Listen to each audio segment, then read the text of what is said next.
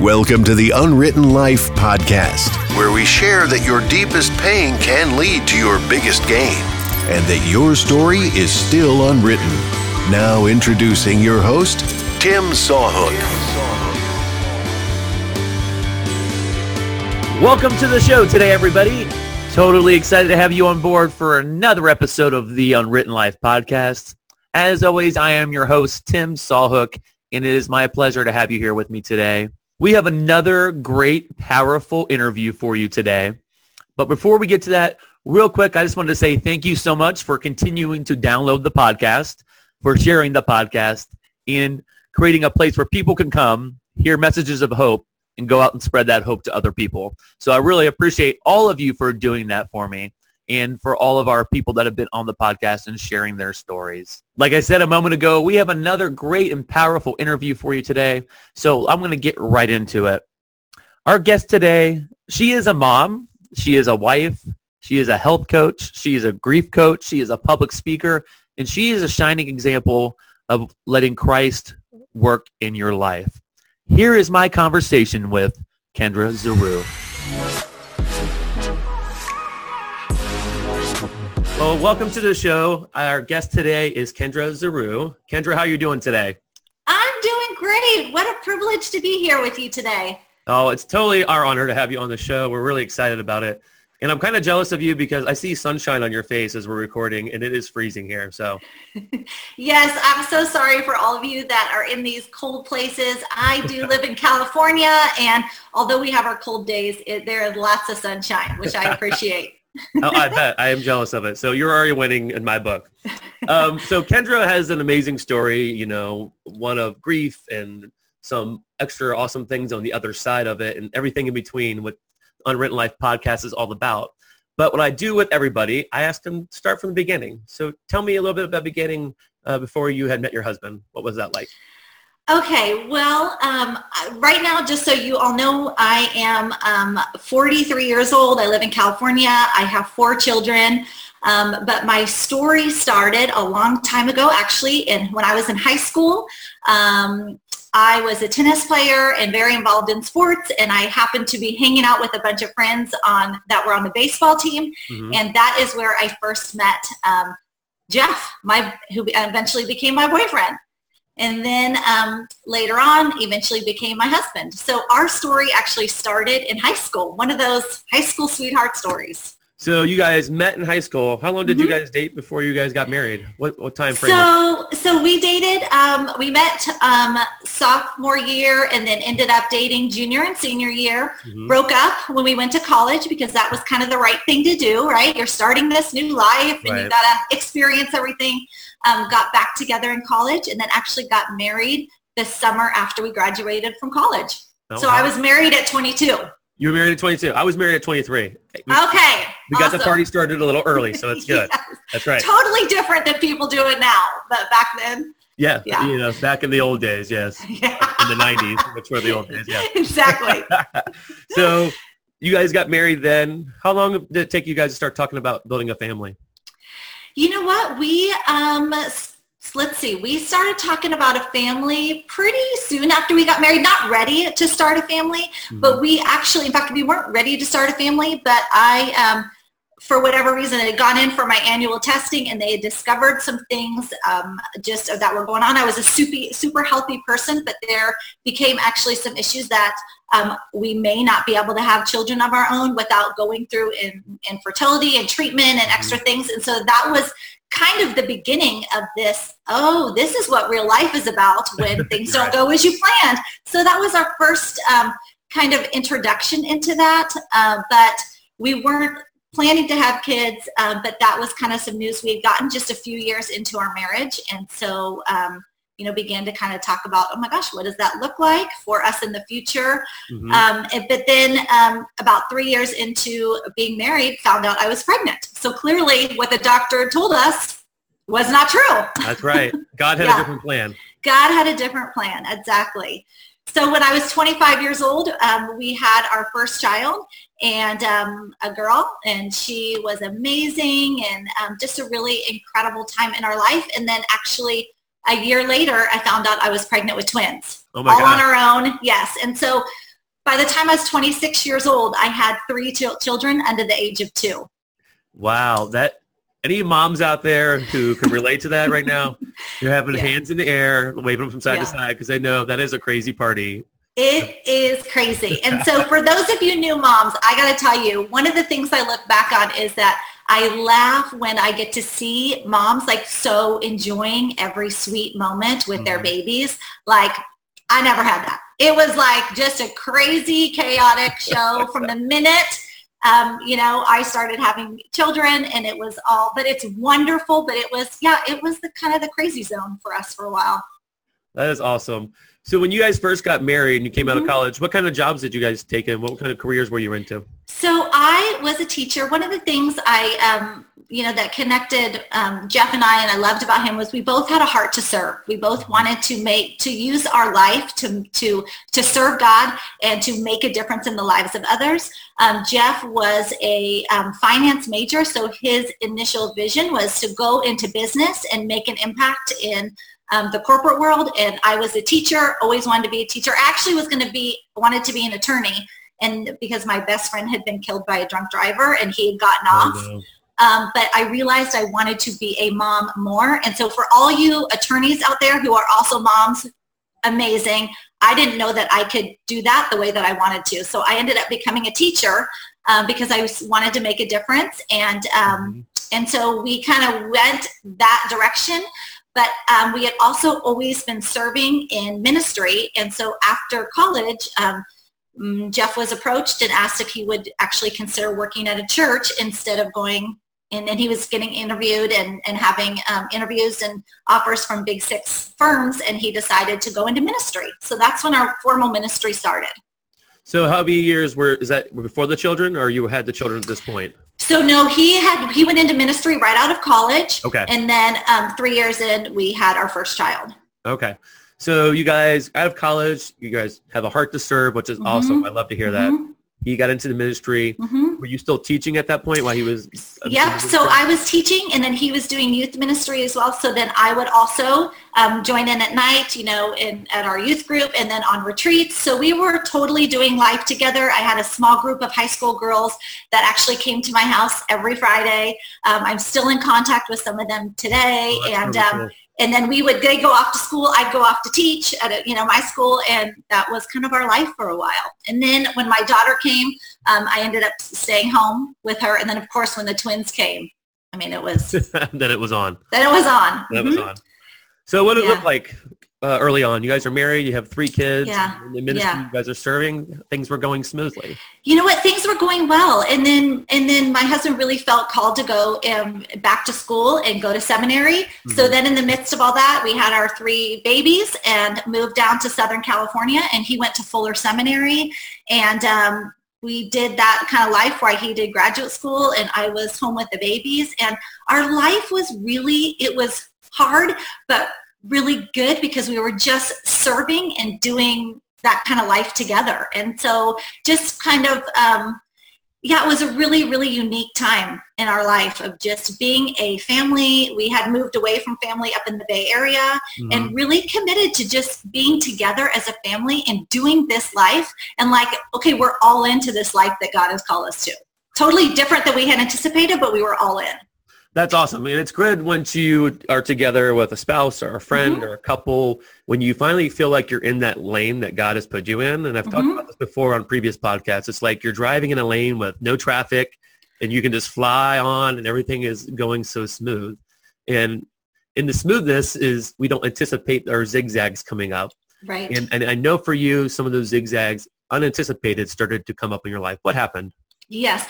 So I will say first, because this is a really important thing, something I'm really passionate about is as my husband finished graduate school, we got called to a church in Texas. We loved that church. But as I began as a family to do full-time ministry and have my husband be a pastor and preaching and teaching and working with kids, for those of you who might be out there whose spouse is in ministry, I get it. That is an incredible calling, but it is an incredibly difficult life as a spouse because and that's when I began, like, things started to just be like, oh, this life doesn't belong to me. And your life just starts to look different. It's an amazing calling to serve in a church, but it's also can be really hard and sometimes a little lonely because your husband is there to serve everybody else.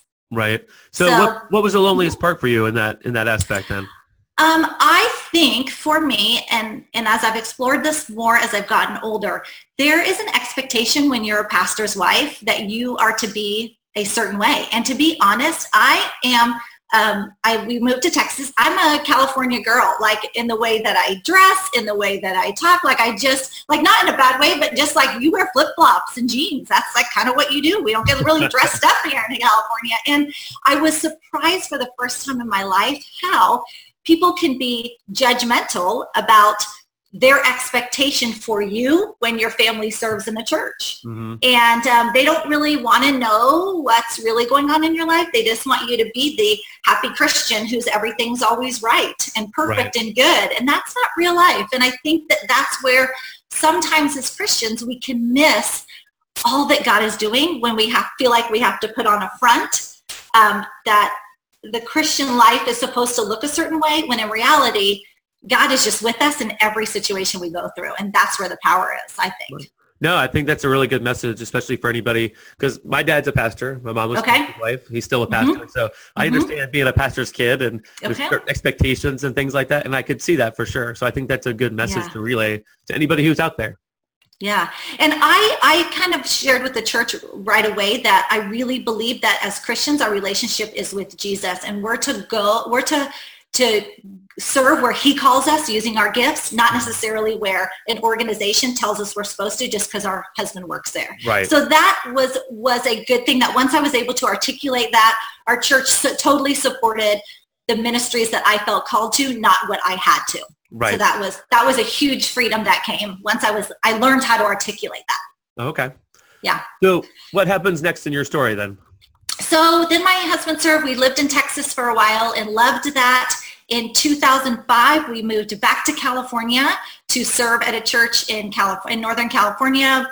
We just wanted to kind of be back in our with our families and closer to home, and we just served along for a couple of years. And then around 2000, the beginning of 2000, well, end of 2008, I should say, my husband really felt the calling to start doing ministry back in the corporate world. Interestingly enough, he really was connecting so well with people outside the church and showing people that you can be a normal, fun Christian, and so felt called to go back to the corporate world. So he ended up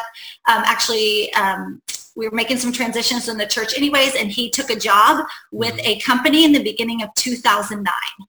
Okay. And that was kind of the year that everything changed for us. So 2009, he started a new job, was working really hard. We were in our early 30s. And as you do at that stage in life, especially when you're starting a new job and changing careers, you're working really hard to climb the ladder. Our kids are in elementary school. They're all playing sports. And we have 2 girls and a boy. They're all playing sports. My husband was coaching. We were totally involved in everything.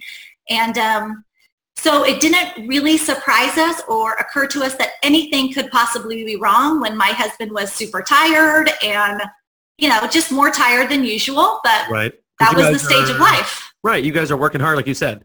You got you got 3 kids, actually. You got 2 parents working hard and going in different directions. But you're living life every day. You're happy. You're kind of fulfilled. You're doing what God's calling you to do. Yeah.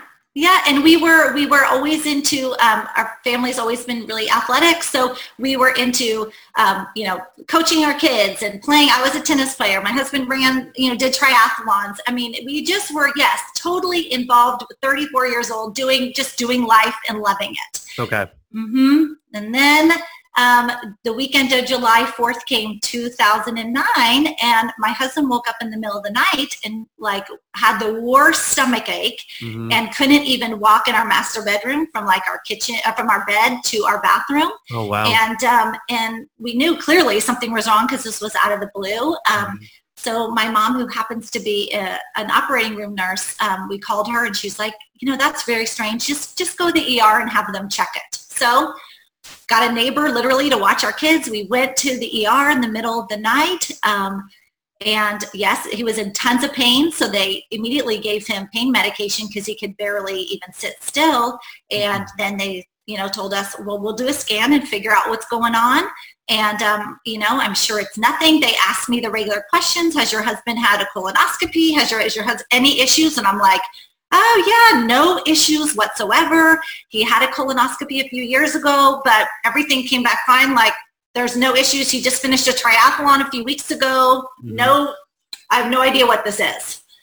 And so they assured me, Kendra, he's young. You guys are healthy. I'm sure there's like a little blockage. We'll figure this out. No worries. So as they're giving you this information, they're telling you they're going to give them a scan. When you're sitting there waiting, what are you thinking? What's going through your mind at this point?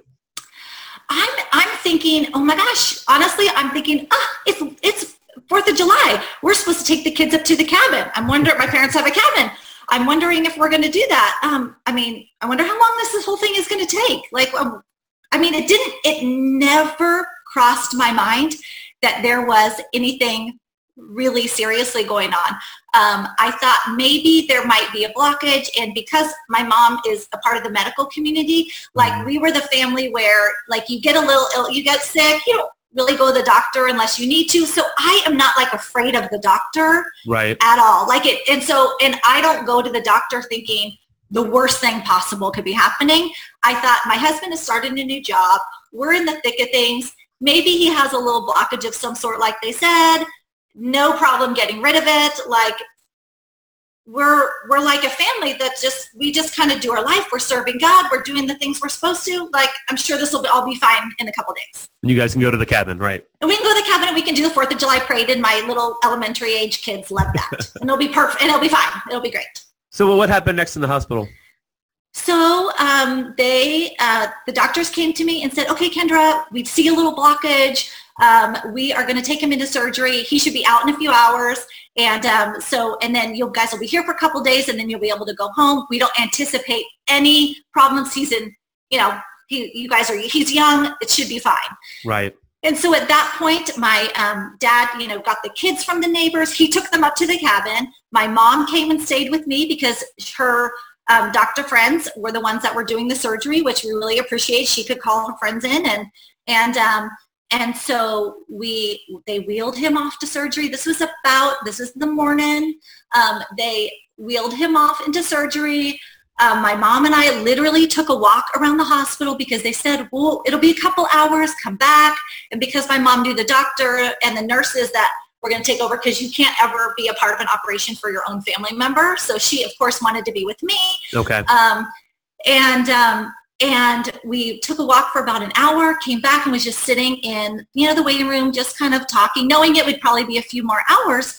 And one of her doctor friends comes out that's supposed to be in the surgery. Mm-hmm. And we're sitting down on this little couch in the operating room, people are in the waiting room, other people around us. And the doctor says, Kendra, I just want you to know that the surgery is going to be much shorter than we anticipated. And my response was like, oh, how great. I knew this would be so much easy. This would be easy. How wonderful.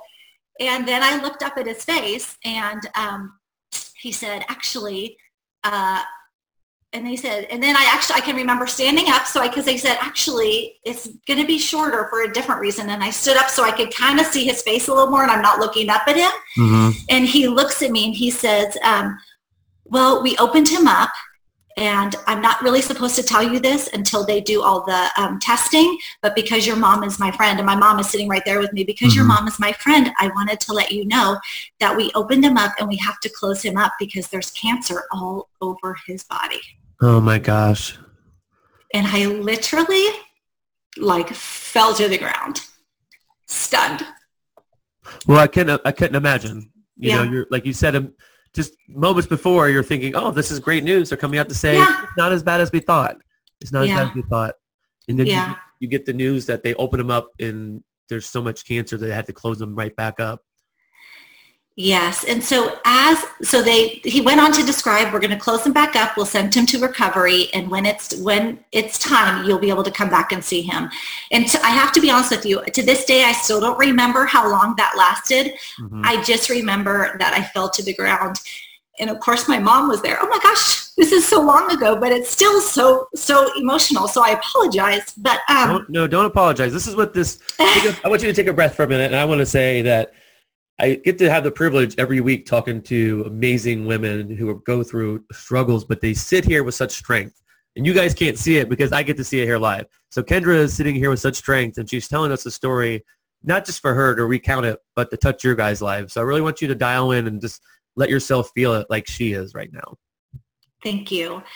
You're welcome. You know, when I fell to the ground because never in a million years at 34 years old did I think that I'd have a doctor tell me that your husband's body is full of cancer. Mm-hmm. And immediately your mind just starts spinning like, what in the world are you talking about? What happened? And it's like this, like you picture these images and these thoughts like racing crazily around your brain. And so my body literally just gave out, and I just sobbed. I sobbed and sobbed and sobbed. And and my mom, of course, was so amazing, and she was just there. Mm-hmm. And of course, you don't have any other information. What happens is, of course, they take biopsies when he was opened up, and then they close them back up, sent off the biopsies. And then we had, some waiting time, like a couple days, to have everything confirmed, what kind of cancer, what stage it was at, where do you go from here? And so it was just this crazy life-altering moment that forever changed. Well, let me ask you a question. So in that time frame, mm-hmm. You've fallen to the ground, you're sobbing, you're with your mom, mm-hmm. and there's this waiting period for a couple of days to mm-hmm. find out.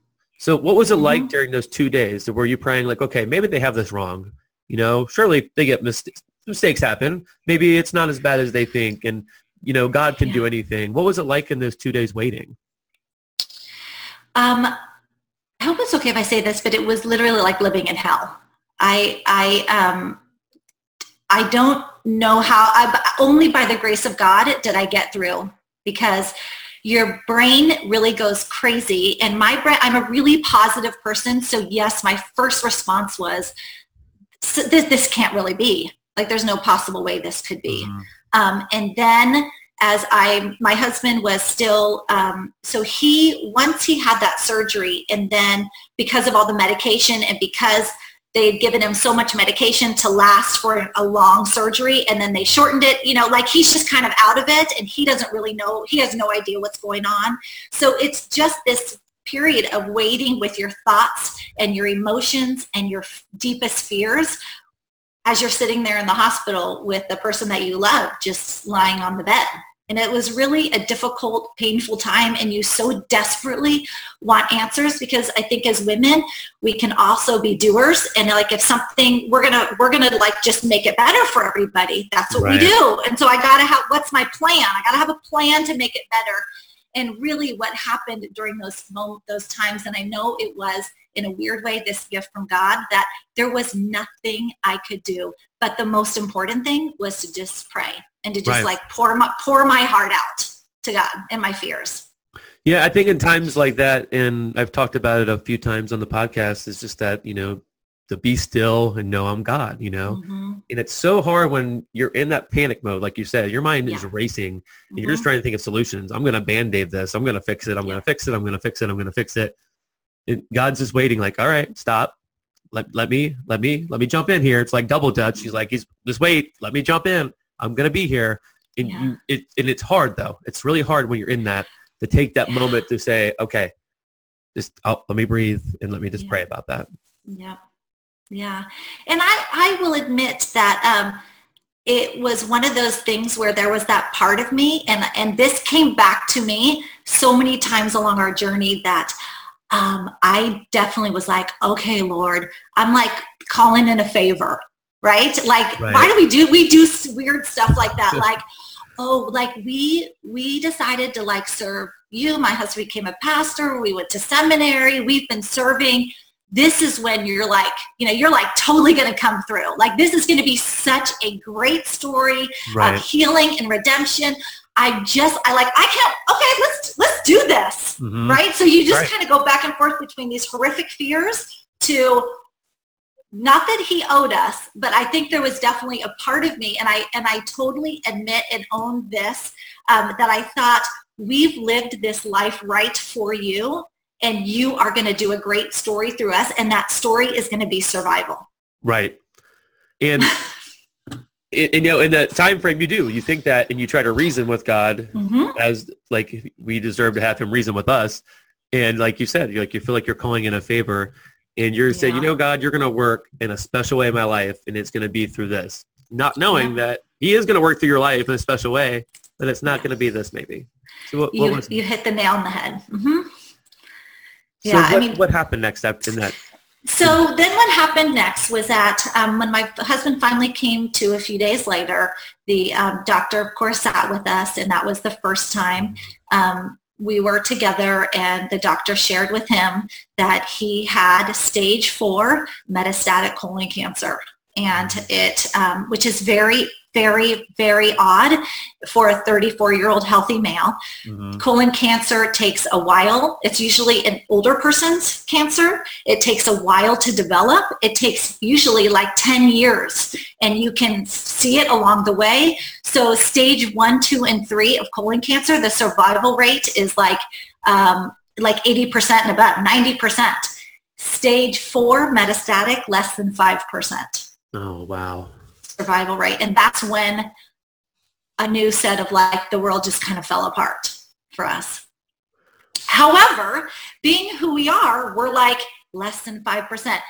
That means somebody's got to make up that less than 5%. That's going to be us. We are going to be that 5%. And what a great story this is going to be to show of God's glory. Well, let me ask you a question. What was Jeff's response when he first got the news? How did he react to that? Jeff had... Now, again, here's the deal with this. This is why it was so traumatic for the kids and I in so many ways. But Jeff went into surgery and was obviously, they put him on drugs. Don't mind the train that goes by my house. So he was under drugs. So when he came out, because the cancer had so infiltrated his body, they were now aware of it, that there is pain associated with that. When you have that much cancer in your body that's destroying your body, there's pain. So he began this process of constantly being on pain medications. Okay. So he was fully aware of those conversations, but he was also slightly medicated. Okay. So, he was absolutely devastated, of course, devastated. But at the same time, he wasn't fully himself because of the pain medication. So it was again, we were super connected in the diagnosis, but it was also a time of actual kind of real loneliness for me because he wasn't fully there. Right. But he also fully understood. It's kind of hard to explain, and if you've been through it, but at that stage when there's so much cancer, they do have to give you medication to just be able to handle the pain. Right. So it was weird. It was a really weird time, but he was, of course, devastated and so sad because the doctor began to talk to us in those conversations. And these are the things that, break my heart for those that are going through it right now, that these conversations, or maybe those that have been through it, those of you that are listening, those conversations when a doctor tells you that there is a chance of survival, but it's very slim. And they begin to talk to you like, my job is to tell you the truth about your diagnosis. And you're hearing these stats that are not in your favor. You're hearing this, here are the options of what to do. And they're not pleasant. I mean, they're brutal in order to try to fight this disease that's killing your body. It's a brutal, brutal journey. And so there's a sobering part of that, even for him, and it was sad. And then, of course, you immediately then the conversation went to our kids. I'm like, what in the world do you tell an 8-year-old and two 8-year-olds and a 9-year-old about their dad? Like, so when you're there in that hospital, and I will get to you, I want to ask you about what it was like talking to your kids. You just told me a minute ago, I'm a doer, I'm a fixer, and I want to fix this. When you said that and you talked about being in that less 5%, you're like, okay, we can be this less 5%. Did you come up with a plan immediately? Like, this is how we're going to tackle this? So we live in Northern California, and we have the best colon cancer specialists in the world at UCSF, and we were able to get in. We at the time had a different insurance, but we were able to get in with an incredible doctor. His name is Dr. Banuk we have Stanford and UCSF, and so we went there. We're willing to pay out of pocket. We're willing to do anything. And so I'm like, okay, right? You go into fixer mode, and like, we will do whatever it takes, spend whatever it takes. We're going to do alternative. We're going to do the best, Western medicine we have. We've got UCSF cancer. We've got this. We've got that. And we set this plan into motion. And nothing was going to keep us from getting him the best care he could. So what did that plan look like? What is the best care in that situation? So what we felt called to do was to get a second opinion, of course, and that's why we went to Dr. Vanek, we went to UCSF and met with that staff and met with him. And I figured that if we were meeting with the best doctor that we could in the world really at the time, then I would at least feel better about what our path was, no matter how difficult it was. And so, the bottom line came down to this. His cancer was so aggressive that there wasn't any trials he could be a part of. They had come out with some new drugs. So we had come up with a plan for doing intensive chemotherapy. And we were just going to have to take it one round at a time, basically, or one, they put together like your first round, and we had like 8 rounds. You went and got a port, and we'd had to go and sit. But it was this whole process of, because of the nature of his disease and because of his age and where it was, they could only commit to doing one thing at a time, see how his body reacted, and then we go on from there. Okay. So now you've attached a plan to try to attack the cancer that's attacking your husband. I wanted to go back to you talking to your kids. Yeah. So the reality is, I couldn't imagine having to tell my 2 kids that my wife / their mom is potentially dying and suffering from cancer, what that would look like.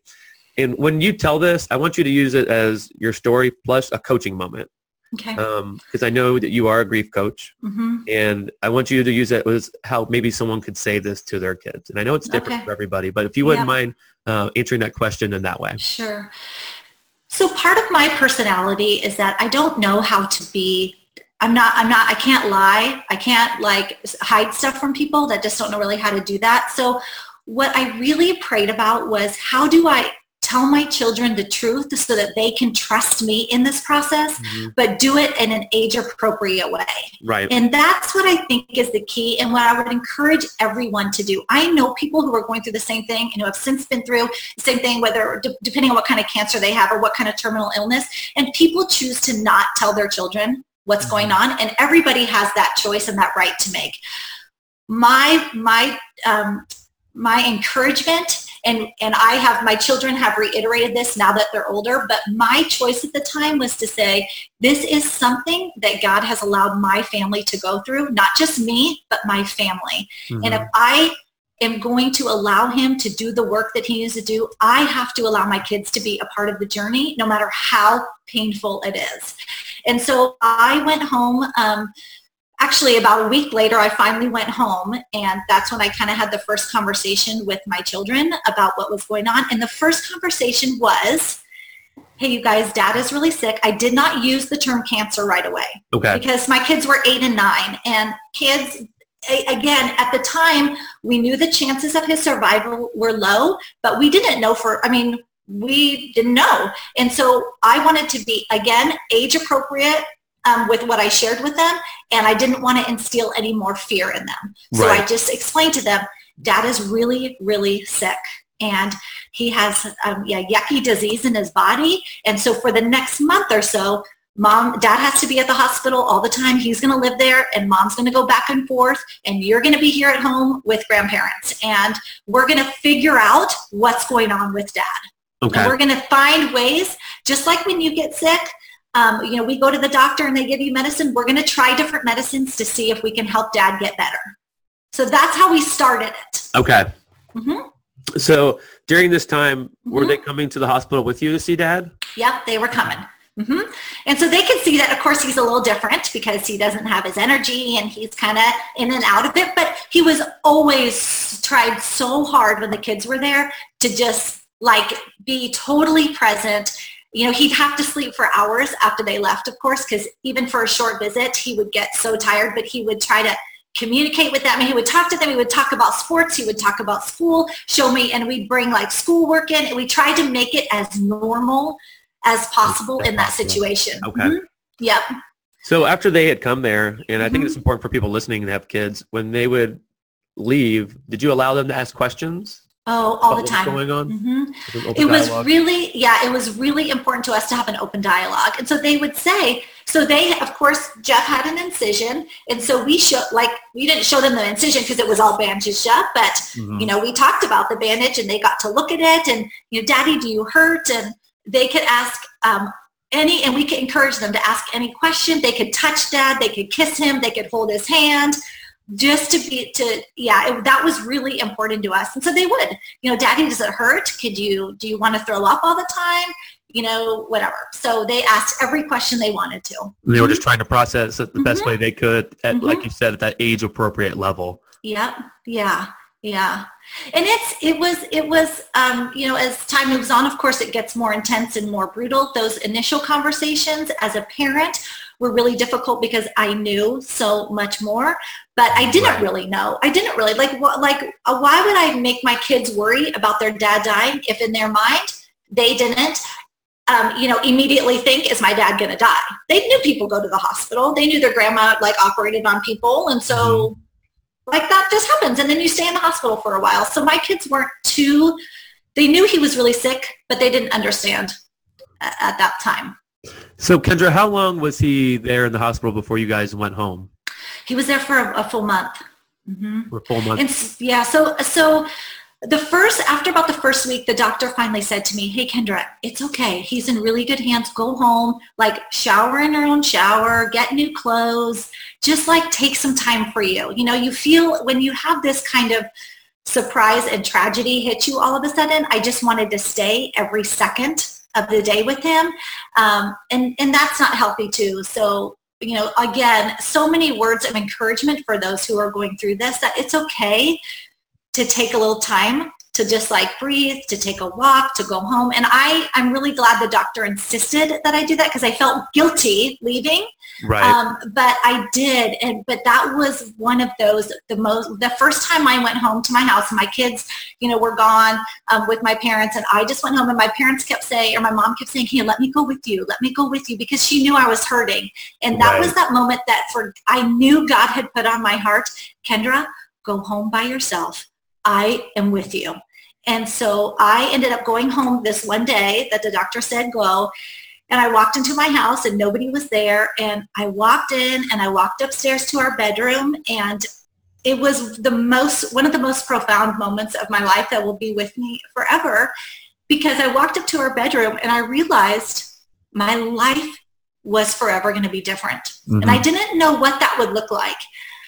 But I began to get a sense because I went over to my husband's closet and I opened up his closet and I saw all his clothes hanging in the closet, something so basic and normal, right? That's a normal thing. And I remember running my hand along his clothes that were hanging up, all his shirts were hanging up. And again, I fell to the floor and I just was so struck with what had happened in our life and how devastated I was. And that's when I cried out God, is he going to survive? Is he going to make it? Mm-hmm.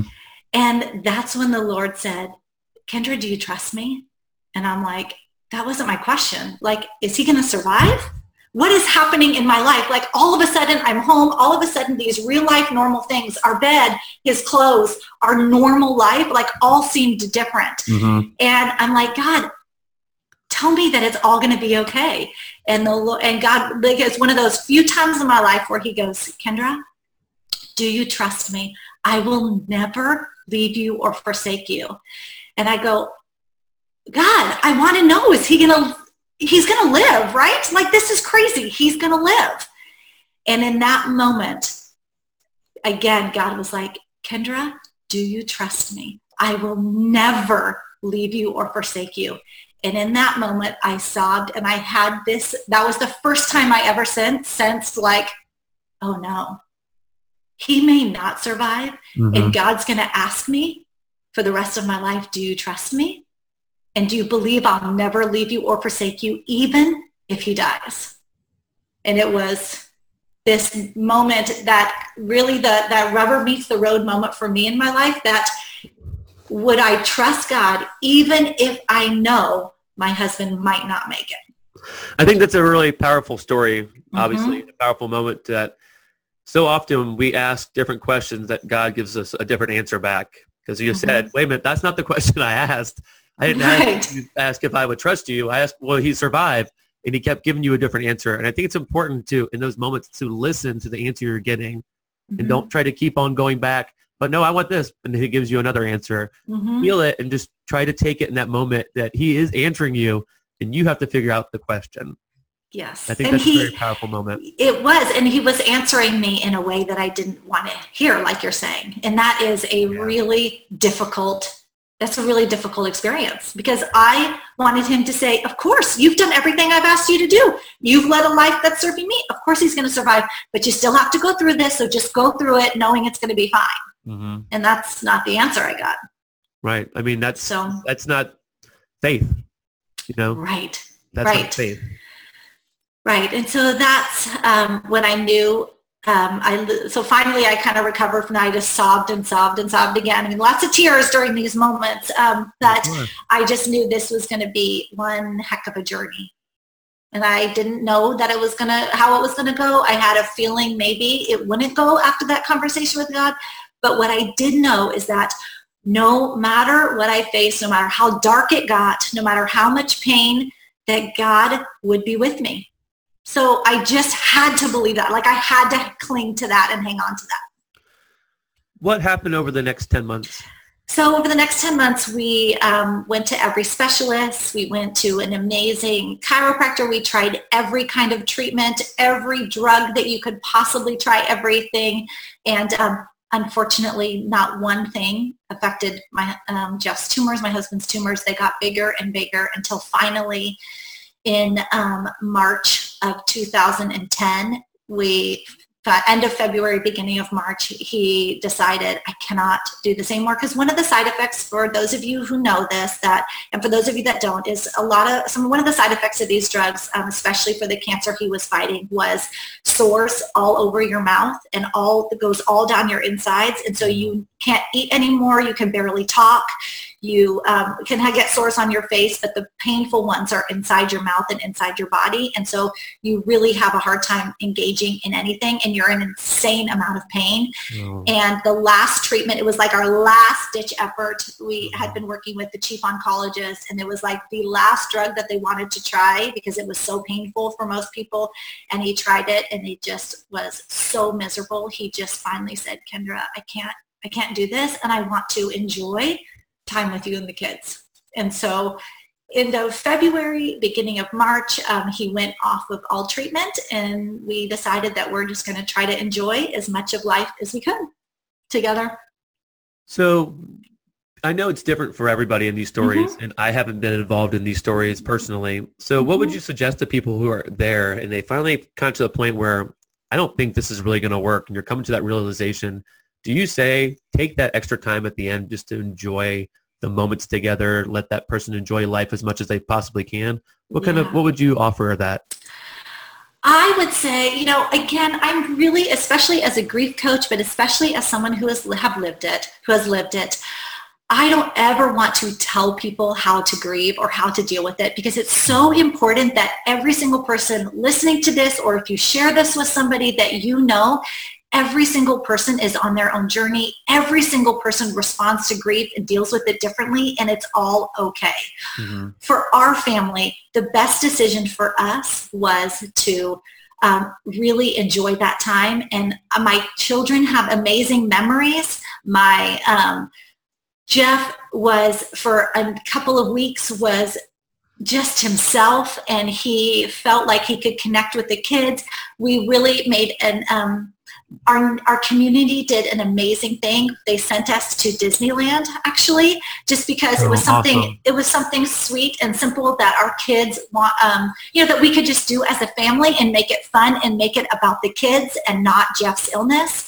And so we went. And here's a funny story about that. So here's another thing that when we went to Disneyland, Jeff was in a wheelchair, of course, but he, we're 35 at the time. And he looks like he's sick. He's thin and stuff like that, but you wouldn't necessarily be like, he's super, super ill. So he was in a wheelchair, and I have the kids with me.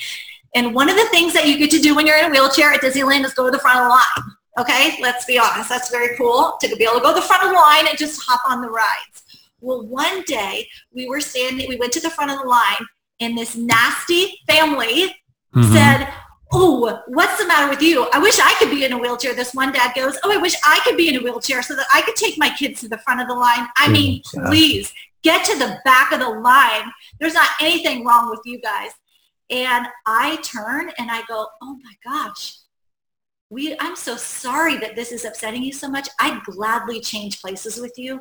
My husband's dying of cancer." And so our friends gave us one last trip to Disneyland. And everybody in line was like, "Oh, sorry." And so my kids later on, somebody said something else. And so later on, somebody said the same thing. And my son said, "You know what? We'd be happy to let you go ahead of us, but my dad's in a wheelchair because he's dying of cancer."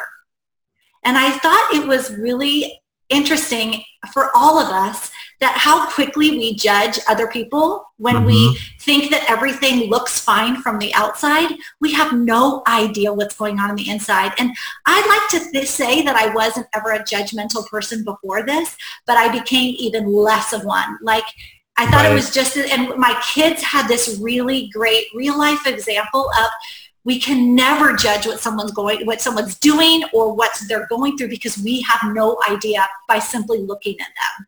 Absolutely. Really crazy stuff.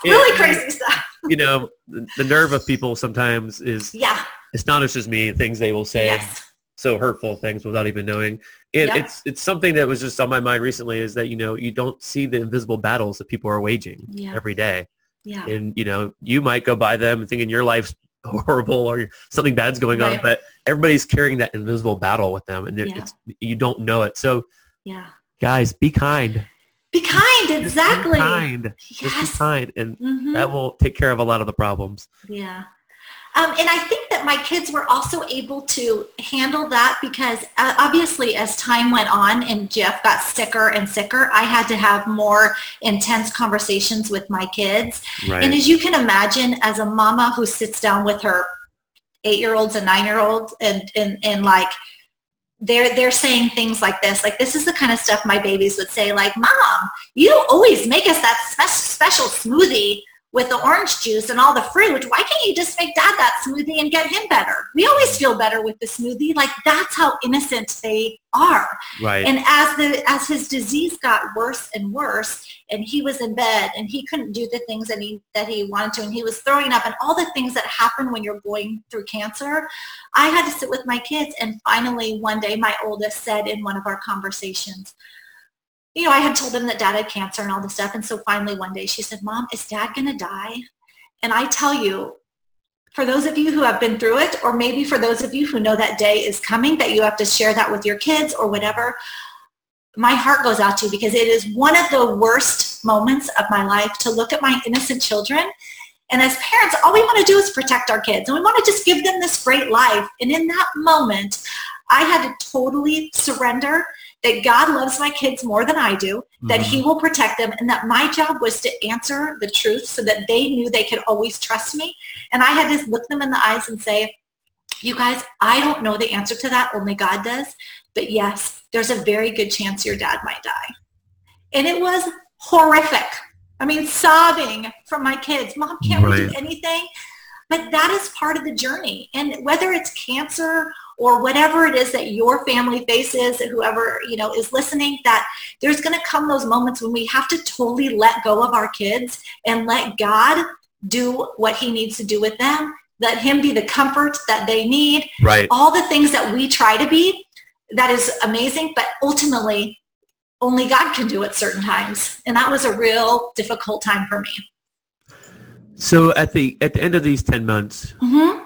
Jeff did lose his battle. Mm-hmm. Can you tell me about that? Yeah. Oh my goodness. I feel so thankful that he was able to be at our house. Mm-hmm. He ended up dying on May 21st, 2010, and we were home, and it was about 4 a.m, and I was able to, the last couple of days were really rough. Obviously, when you get to those last days, we had called in hospice about a month before, and they were amazing. I cannot say enough great things about hospice. Little angels, I tell you that. They're just with you every step of the way, working with my children. Not only did we have a hospice nurse to administer medication, but also a social worker that comes and worked with the kids and I. And they're just incredible, incredible human beings who are such servants. I mean, just incredible. I can't say enough great things. But he was, for the last number of days, obviously, he was on morphine. And so as he just kind of started to need more and more morphine, that's when we had to, kind of say goodbye. But I got to spend every last minute of his life with him. On May 21st at 4 a.m, he took his last breath, and I got to hear him and hold his hand. And it was really difficult. We all knew it was coming, but I went into each of my kids' rooms and woke them up, and it was a really, really, really rough day. I mean, they came in. It was awful. I mean, they cried and then came in and saw, and I allowed each of my kids to make the choice. Do you want to hug Dad's body before they take him? And it was all, I mean, it's so many things I never expected I would have to deal with, but each of them actually came in and spent time with him. They were together. And I have memories and moments, and they're okay if I share this because I share this and I've asked their permission, but they really did lay, their little feet are on the ground and they're laying across. My husband was on the bed before the coroner came and stuff. And they literally just, Daddy, please, can you please wake up? We don't want to do life without you. Oh my gosh. So really painful, but really powerful in that for my children. And I really, really, truly believe, and my kids have told me this over and over again, Mom, thank you. As hard as that was, thank you for not keeping us away from that and giving us a choice and an opportunity to say goodbye to our dad. And I really, truly believe because we were willing to face those really difficult moments and trust that God would give us the grace and the comfort that we needed, that my children are healthier today because of those experiences, as painful and as horrific and as difficult as they are. Sometimes we think if we just don't deal with it, then it'll be better. And this is my personal advice and my coaching to people is that allow you and your children together to just fully embrace the pain together, and you heal. And God uses that to heal you and your family in such an incredible way. You know what? I wanted to jump in here on that. I was reading your website, and I encourage people to go to your website after this, and we'll have it in the show notes. You have a lot of good stuff there. And you wrote in there, I am a real life example of what can happen when you're willing to do the work and to sit in the pain, to learn how to deal with it, begin to move through it, and start living life again. The thing that stuck out to me was sitting in the pain. What did that mean to you? If you want to say that to anybody else, what does that mean, sitting in the pain? Sitting in the pain means literally not making yourself busy or ignoring the situation. Sitting in the pain means that you literally sit still and let every fear and ache and horror and missing him, all the tears, just let it wash over you in the moment, in the days to come, because our human tendency is to run. Our human tendency is to make it better. Our human tendency is to say, well, we had great years together. Is somehow we want to just immediately make it better, feel better in our heart. Right. And that's okay, because it's such horrific grief time and such a horrific time. But the problem with that is when we move on like that too fast, we do not allow, there's no opportunity for God to come in and do what he does best, which is to reach right down to the very depth of our soul and remind us that even in that moment, he is with us, which is what gives us the strength to keep going on. When we try to go on our own, it might work for a little while. That's the confusing part about it. It might make us feel better for a while, but ultimately it will end up destroying our hearts and our relationships. And so sitting in the pain means you just have to feel it over and over and over again. And two, just to know that trust God in the process, that he will give you that grace to get you through to the other side. Yeah, it's the only way. Yeah, there's no one who says it, and there's nothing that I read that you've written that says, hey, it's going to be an easy path. It's going to be so easy, and we're going to be better. It's going to take the time to feel it. And I thought that was very powerful, that sitting in the pain, that stuck out to me even before we even talked today. So thank you for sharing that. You're welcome. Before we go on to what happened days after, I think it's very important to say that Jeff was not just a guy who had cancer. He's not identified just as that. So tell me about Jeff. What was he like? Tell me, was he a funny guy? Was he fun? Do you have a funny story about him? I want to hear about him a little bit. Oh my gosh, you're so sweet. So Jeff, what I can say about Jeff, and for those of you who know him, who are listening to this, you will just, he loved life and he loved people. So he would get with you and talk with you, and he would make you feel like you were the only person in the world he was talking to. And there's nothing that Jeff wouldn't do for people he loved. Nothing. I mean, he was just that kind of guy. He was an avid baseball player, avid baseball fan. He knew every stat. He was a huge A's fan, Oakland A's fan. Okay. And so you could find him talking baseball, coaching baseball, watching baseball, being at baseball, any free time that he had. He loved to play baseball with our son. And he, of course, tried to get the girls into baseball. They weren't having any of it except just to play, just to go watch the games. But but he was, I will tell you this, Jeff was passionate. What became his passion was Jesus. And he wanted he grew up in a non-Christian home.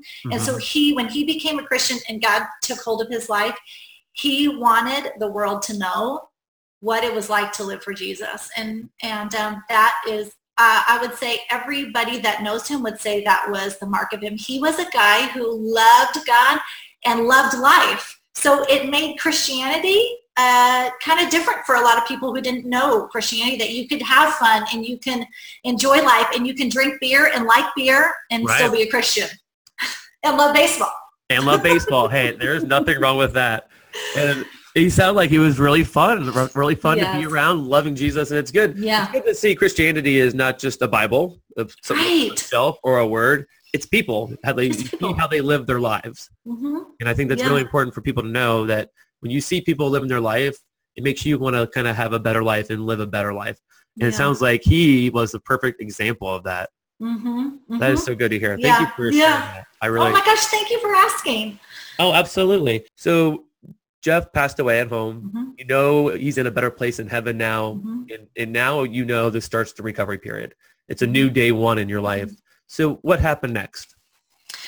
So I'm going to be honest the whole time, but this is where things got really even more crazy for me. So first of all, I totally believe that part of sitting in the pain means that even after the person dies, you can't just go right back to normal life. So for me and for my children, again, my children and the suffering we had experienced over the 10 months was so extreme and was so radical for us that I knew that we needed to we've got to face this head on. And I don't really know how to do that with two 8-year-olds and a 9-year-old. So we're just going to kind of do the best we can. And so I immediately sought out, counsel from people that we loved and trusted and, were therapists and different things in this area, and tried to get my kids into counseling and all that. And that was really actually difficult for my children. So I'm going to be totally honest. They were not interested in talking to people that they didn't know.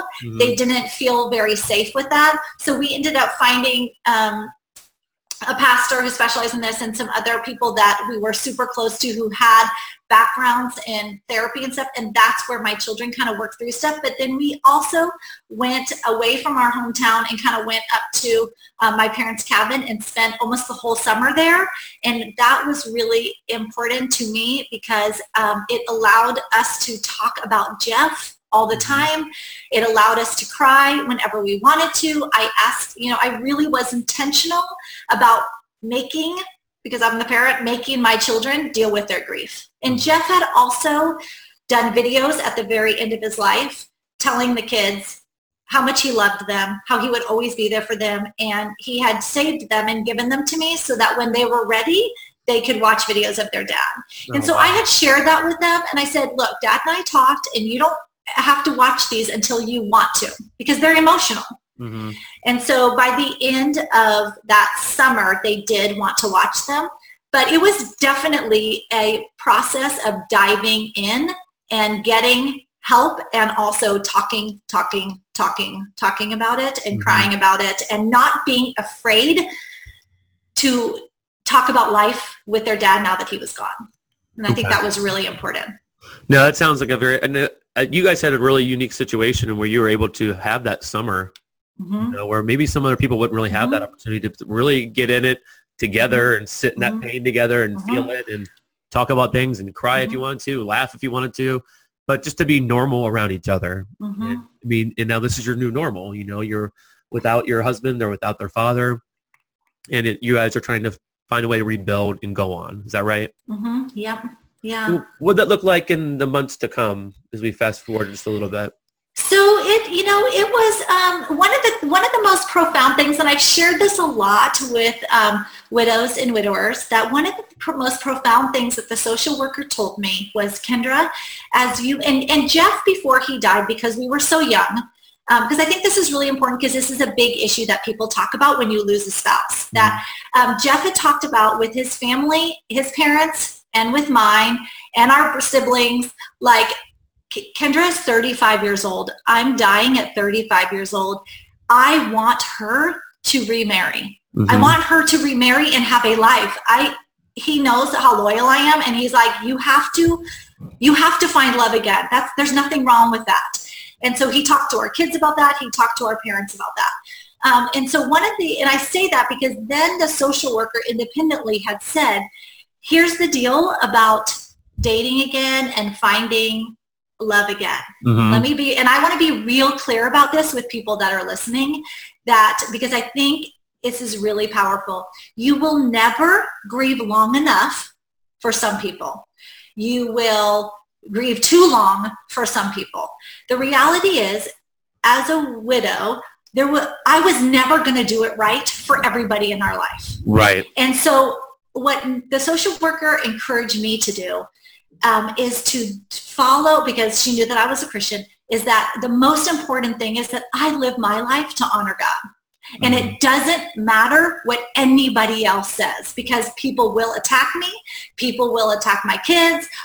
You cannot please everybody in this process because everybody grieves differently. And people are opinionated and judgmental, and they haven't walked in your shoes. And I learned later on how powerful those words are and were. And I make sure that I pass them on to every single person I work with or come in contact with. I think that's very important. I mean, I've seen you write about your grief is universal. People process it differently.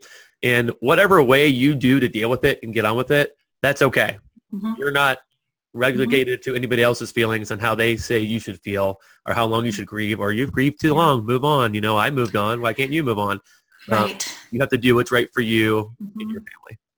Right. But part of the grieving process for me, and part of what makes the process compounded and really difficult for many of us, is that people in our lives feel like they have the right to dictate that. And it just makes the whole process even more difficult. And so, I I don't know. Yeah, it was just that was something that was, kind of challenging. And so in the process of me dating again and stuff, you lose friends, or even just after Jeff died, people don't know how to be with us when we're not a couple. And so there's so many things that come when you lose your spouse. And I thought maybe I was unique in that, but as I have been bold enough to talk about it with people, I'm finding again that it's a universal thing, that people don't know how to deal with the surviving spouse. They don't know what to say. They don't know how to include you or not to include you. They don't know to talk about it. Do I bring it up? It becomes very awkward with many people. And that's really hard. I think it's important that you bring that up, that you give people permission to find the words, find the language, and reach out to me. If you've listened to any of our podcasts before, I spoke to a mom who had lost a child before birth, and people didn't know what to ask. They didn't know what to say. What is the right thing to say? Should I share my happy news with you, or because you're going to be upset? And her advice was to say, include me. I'm more hurt if you don't include me. Would you say the same thing along those lines? I would absolutely say the same thing. Absolutely. I had a number of friends that maybe were struggling in their marriage, or something came up with one of their kids, or something with whatever, just other issues that we deal with in life. And so often they'd be like, Kendra, I'm so sorry. I don't want to share this with you because it's nothing like what you've dealt with. And finally I was like, time out. Just because I lost a spouse to cancer does not make my pain more than your pain. It's just different. And it's just different. And that goes for all of us. And I wanted to still be a part of people's lives, even if I wanted to know what they were going through. I care about my friends, and I want to be a part of whatever it is they're experiencing. And people would feel guilty for sharing something with me that wasn't death of a spouse. And I'm like, come on, this is like so crazy that this happened to me. Your issues are still your issues, and they're still valid and matter, and that's okay. And so, it was a very, in the probably the 6 to 8 months, especially after Jeff had died, it was a really difficult time of everybody learning how to live again. And even my friends would say, I'm a pretty easy friend. Like I would like to talk to people about anything. There's not much in my life that's off, about whatever. You can talk to me about anything, and I want to hear about my friends' lives.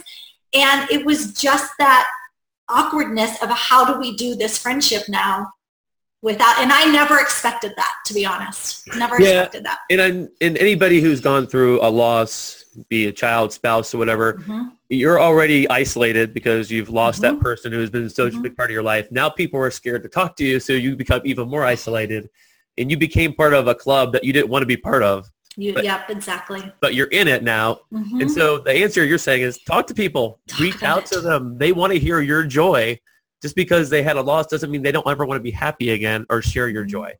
Yeah. And I would also say, for those of you who are listening who haven't been through this, the most powerful thing to say is simply, how are you doing? And then stop talking.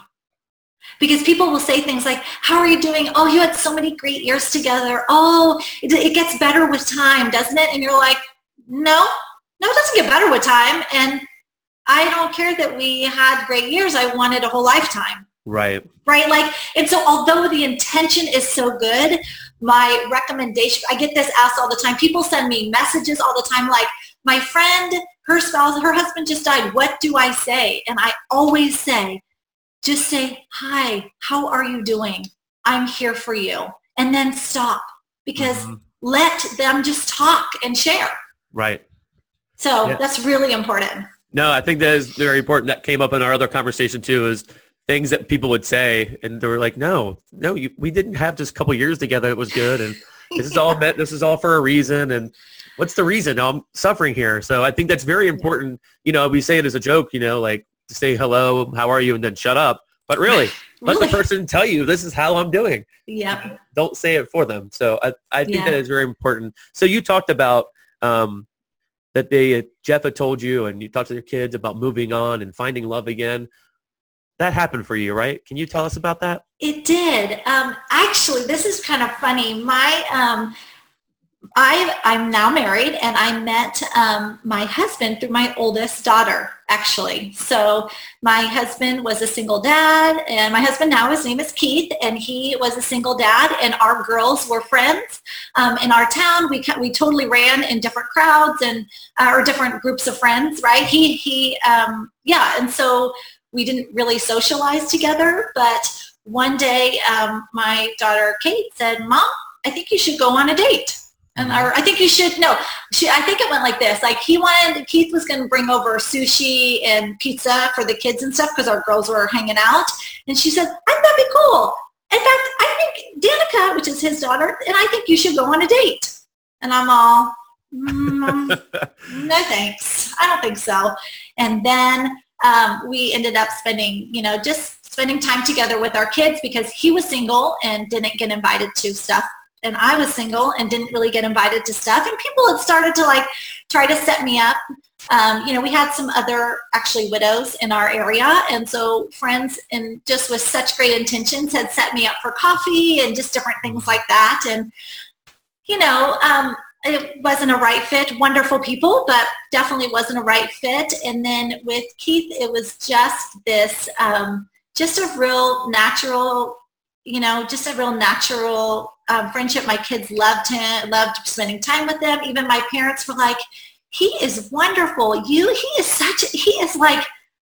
just like a gift from God. I think you should go out on a date with him. Uh-huh. And I'm like, so I finally did. And that's when, that's when judgment sets in. And so that was really difficult for me. But I was a big believer in, the social worker had said, Kendra, you're never it's not about replacing love. You just have more room in your heart to love. And so I explained to my kids, and to myself, and I want you out there to hear this, that here's how we're designed, that just as when you have your first child, you're like, oh my gosh, I could never love another child like this, right? It's so special and unique. And then you find out you're going to have more children and you love them so much and you don't love one more than the other. Your heart just expands to love. And I'm so grateful, and I give God all the glory for allowing me, after suffering so much, to expand my heart to love again. And my children absolutely love my new husband, Keith, and my family does, my siblings do, my parents do. He is such a blessing to our family. And his daughter is, I think of as one of my own. And it's just, we have really been blessed with just a new beginning for our family. So I'm really thankful. So I imagine you feel pretty lucky. Not only did you get to have one love story, you get to have two love stories in your life. How unique is that? I do. And that whole love story is that could be a whole Hallmark movie in and of itself, of how Keith and I met and his background and how we got together. And it's just, it's so ordained by God. But yes, I feel so blessed that I've been able to love and be loved so deeply twice in this life. It's really an amazing gift. That's so cool. There's something I want to touch on that you said a moment ago, that you started dating, people start judging. It's like they go hand in hand. And so what would you say to people that when you start to quote unquote move on, not that you ever move on from the grief or your other love, but you start to move on in life a little bit. Do people start to feel left behind who are, so you had Jeff and you had his family, and you guys are all connected from when you're married, you're connected, those families, by that spouse. Right. But the spouse is no longer there. Does that other family start to feel strained or left behind? I'm sure of that. My former in-laws did share that it's just hard. Like, where is your place without their son had died. So what is the place? And my belief in the way that I described it and the way that I said is look, we are family, always connected. So it's all about how we choose to respond to this situation. And I think the most important thing in this time is to extend grace to one another. And I think that's the only way that you deal with these transitions, is honesty, authenticity, and grace with one another, because we're dealing with grief. we're dealing with a new normal. Mm-hmm. We're dealing with somebody from the outside coming in and loving maybe your grandkids or loving your family or just holidays. Everything is different. Right. And so often when it's different, we tend to, act weird. As human beings, we sometimes get weird when things are different. And so I think the greatest thing that we could do is to extend grace to one another and say, this is a process of figuring this new life out together. And if everybody goes in with grace and understanding, then there's no question that it can all work out and everyone can enjoy this new life together and share it together. I think that's a great answer. I don't think you could have said it any better. Thank you. Now that you've found love, we know now you leaked it already. You guys got married. Spoiler alert. You guys got married, which is amazing. I'm really happy for you. Thank you. And so tell me how that process with Jeff, going through all that grief, trusting God, doubting God, coming through on the other side, how did that shape you to where you're at today and what you're doing with your life? Oh my gosh, it's shaped everything about who I am. I've always known that God is the one true. I mean, that God is what it's all about, that I'm on this earth to bring glory to God. I've always known that. But I, over these past years, the most important thing and what has really transformed my life is putting that faith into action in the deepest, darkest times of our life. And that's kind of what has led me to what I'm doing now. But I know that when we are struggling and suffering, we tend to, try to do things on our own. We have a hard time trusting in the goodness of God when we are struggling so much. And we are so often focused on trying to help other people that we don't really do what we need to do to take care of ourselves and be in a healthy place. And that is what kind of has led me to all this. Number one, the most important thing is that God will never leave us or forsake us wherever we are at in life. Absolutely. And I believe that when we truly stake our life on that changes everything. Because we do a lot in reaction to our fear and our fear of being hurt again or our fear of life not going how we want it to go. So we react a lot instead of living in faith. Yeah, so if you would ever to look at her website, you would say she's a pretty busy person. So let me list a couple of things that you do. So you're a mom, yes. You're a wife, yes. You're a health coach, yes. You're a grief coach. You're a public speaker. You have so many things going on. Which of those right now is not the one's more important than the other? What's one that stands out to you that's helping people the most, do you think? So it's really interesting how all of this has come together. And so what I think is the core of what I'm doing right now and what I speak about and what I'm coaching about is living a life and it's being healthier from the inside out. And that's what my whole message is that, again, as a caretaker and who's someone whose life got turned totally upside down, my whole existence was helping everybody else deal with this horrible loss and grief that we had in our life. And in that process, I forgot how to take care of me. And when we forget to take care of ourselves, then we often struggle with being the person that God wants us to be, which is ultimately the most important thing. And so part of what's most important to me right now is I work mainly with women. I definitely work with men, but predominantly my clients are women. And it's about learning how to be healthy again from the inside out. When we are so busy and we're lost and we're dealing with difficult things, number one, the first thing to go is, like I said, taking care of ourselves with nutrition, exercise, so the physical part of our body, but and then that leads to self-doubt, low self-esteem, forgetting that God created us and made us in his image, forgetting that he has a purpose for our life, forgetting that we are created by the master creator. Like there's so much value to our life. We forget that. And then this spiral of a super unhealthy life, and spiritually, emotionally, physically, that's what starts to develop. And so for me, those are all connected. And so I start with really the physical part of practical tools for living a healthier life. And then we dive into some of the more spiritual and emotional issues that come along with that. I think that is absolutely amazing. Along those lines you just touched on, there was one of your quotes that stood out to me also, is you said it's about accepting that you were created with a purpose and that God has a great plan for your life and working through difficult times and knowing that you have the strength and the tools to get through it. Yeah. I think that is so powerful. When I read that, I was like, I have to read that quote. That was awesome. Thank you. Because I talk about it on the podcast a lot. I think God has designed us specifically for a purpose in life. And that purpose is not just to be here to suffer. We're not just here to suffer for the sake of suffering. You know, and I've said this on other podcasts, but I'm going to say it again because it has so much truth to it. He puts us here and we may suffer, and not may, we will suffer. You're going to go through something. If you have it, it's coming. Exactly. Be prepared. I'm not saying someone's going to pass away, but it could be a little bit, something's going to come, but it's up to you to trust God to use you and accept his grace to come through it on the other side to help somebody else. And you can do that. So if you're listening and you're wondering, what's my thing? Take a second, like Kendra did on the floor of that closet, and listen to God. Yeah. And find out what that answer is. I think that's really cool. Yeah, something else that I saw that you were doing along the 20 other things that I listed that you do is that you're a co-director with Design for Living Ministries. Yes. I saw that. So the website is designforliving.com. What is that?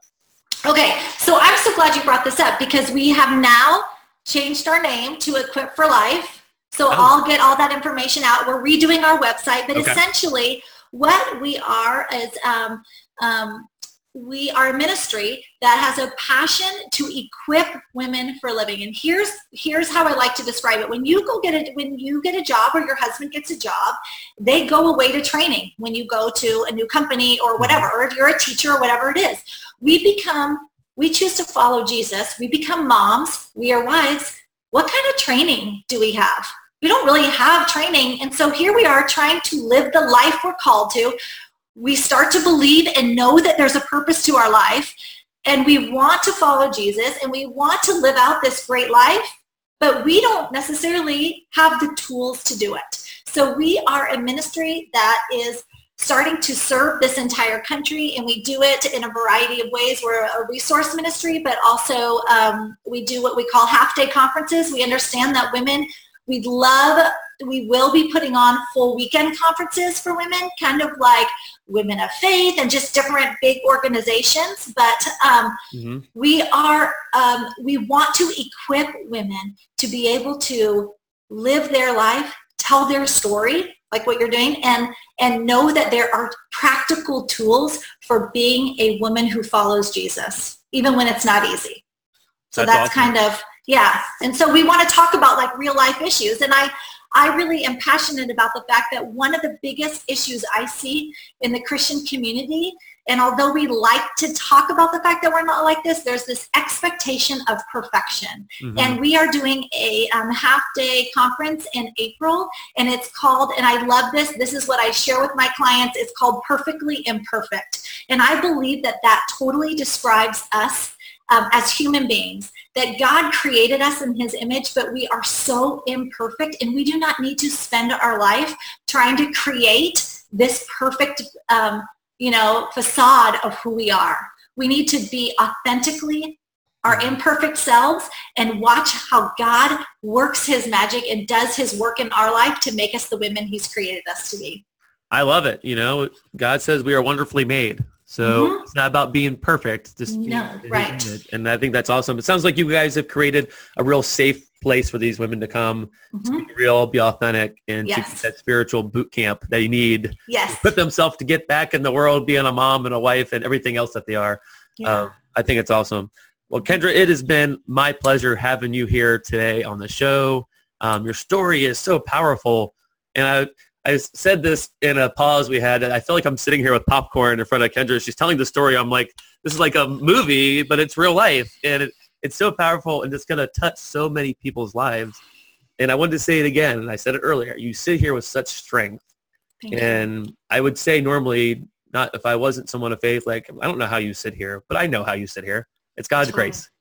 With God's grace, you can do anything, and it gives you that strength to sit here in front of us and tell us the story and share hope and encouragement with other people.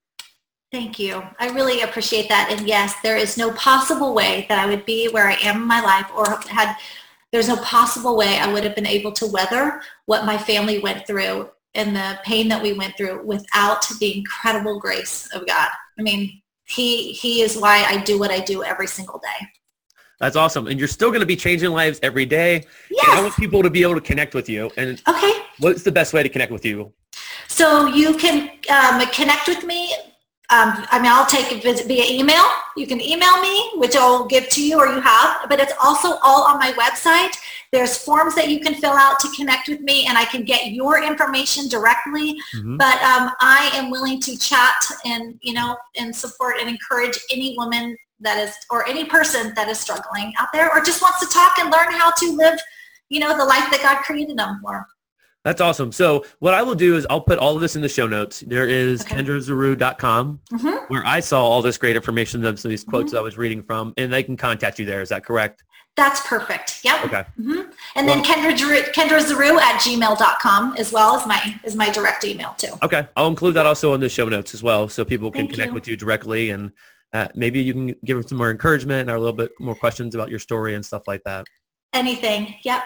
Thank you so much for having me. I really appreciate it. It has totally been my honor and a pleasure. And everybody, give it up for Kendra Zierau, everybody. Thanks so much for joining us today. Have a great day. Thank you. Have a great day. Well, what an amazing pleasure it was for myself and for all of us today to have had Kendra on the show to share her story. I really appreciate her being so raw and so real and so honest with us as she shared a very painful part of her life. And she talked about in her story, the pain never goes away. It becomes different over time. But she found joy and hope on the other side. If you got to picture pain on one side and you picture hope on the other side, what's the bridge to get you there? It's God's grace. So she showed us a perfect blueprint of how you can get through that pain and come through it on the other side to live a life of fulfillment, live a life of love with somebody else, and to not give up. But one of the things she talked about, and I brought it up in the interview, and it's real for me today, is sitting in that pain. And I asked her what that meant. What does it mean to sit in that pain? And she talked to us about that. She said you just have to sit in it, feel it, let it wash over you. No matter how painful it is, how real and raw it is, you have to take that time to sit in it, process it, and then have a chance to feel that freedom on the other side by God's love. So are you out there today going through some kind of pain that you've put off and not dealt with it? Are you going through pain right now and not sure what to do with it? Take that moment, take the advice from Kendra to sit in that pain and feel it today. Get through that pain so you can get to that hope, so you can get to that next level, get to that next light in your life. I don't want this podcast to end in telling you guys to be in pain. That's not what I'm getting at. I'm trying to pull these amazing points from her story and her life that she lived, that she continues to live and continues to shine. But to get there, you can't ignore the pain. You can't just put it away. You need to have a chance to deal with it, sit in it, and have a chance to move on. And I want you guys to be open to the answer that God is giving you today. Do you remember in Kendra's story how she was in her husband's closet? And she was calling out to God and saying, will he live? Will he make it through this? Will he survive it? Will he beat this? And she didn't get the answer that she wanted. She got another answer. And she continued to ask and continue to get a different answer. And how often are we doing that in our life where we're asking for something? God, will this happen? Will I get this? Will this? And you get a different answer. And you get another answer. And we keep asking the wrong question. So today I want you to think about it and find out what is the question that you need to be asking that goes along with the answer that God is giving you.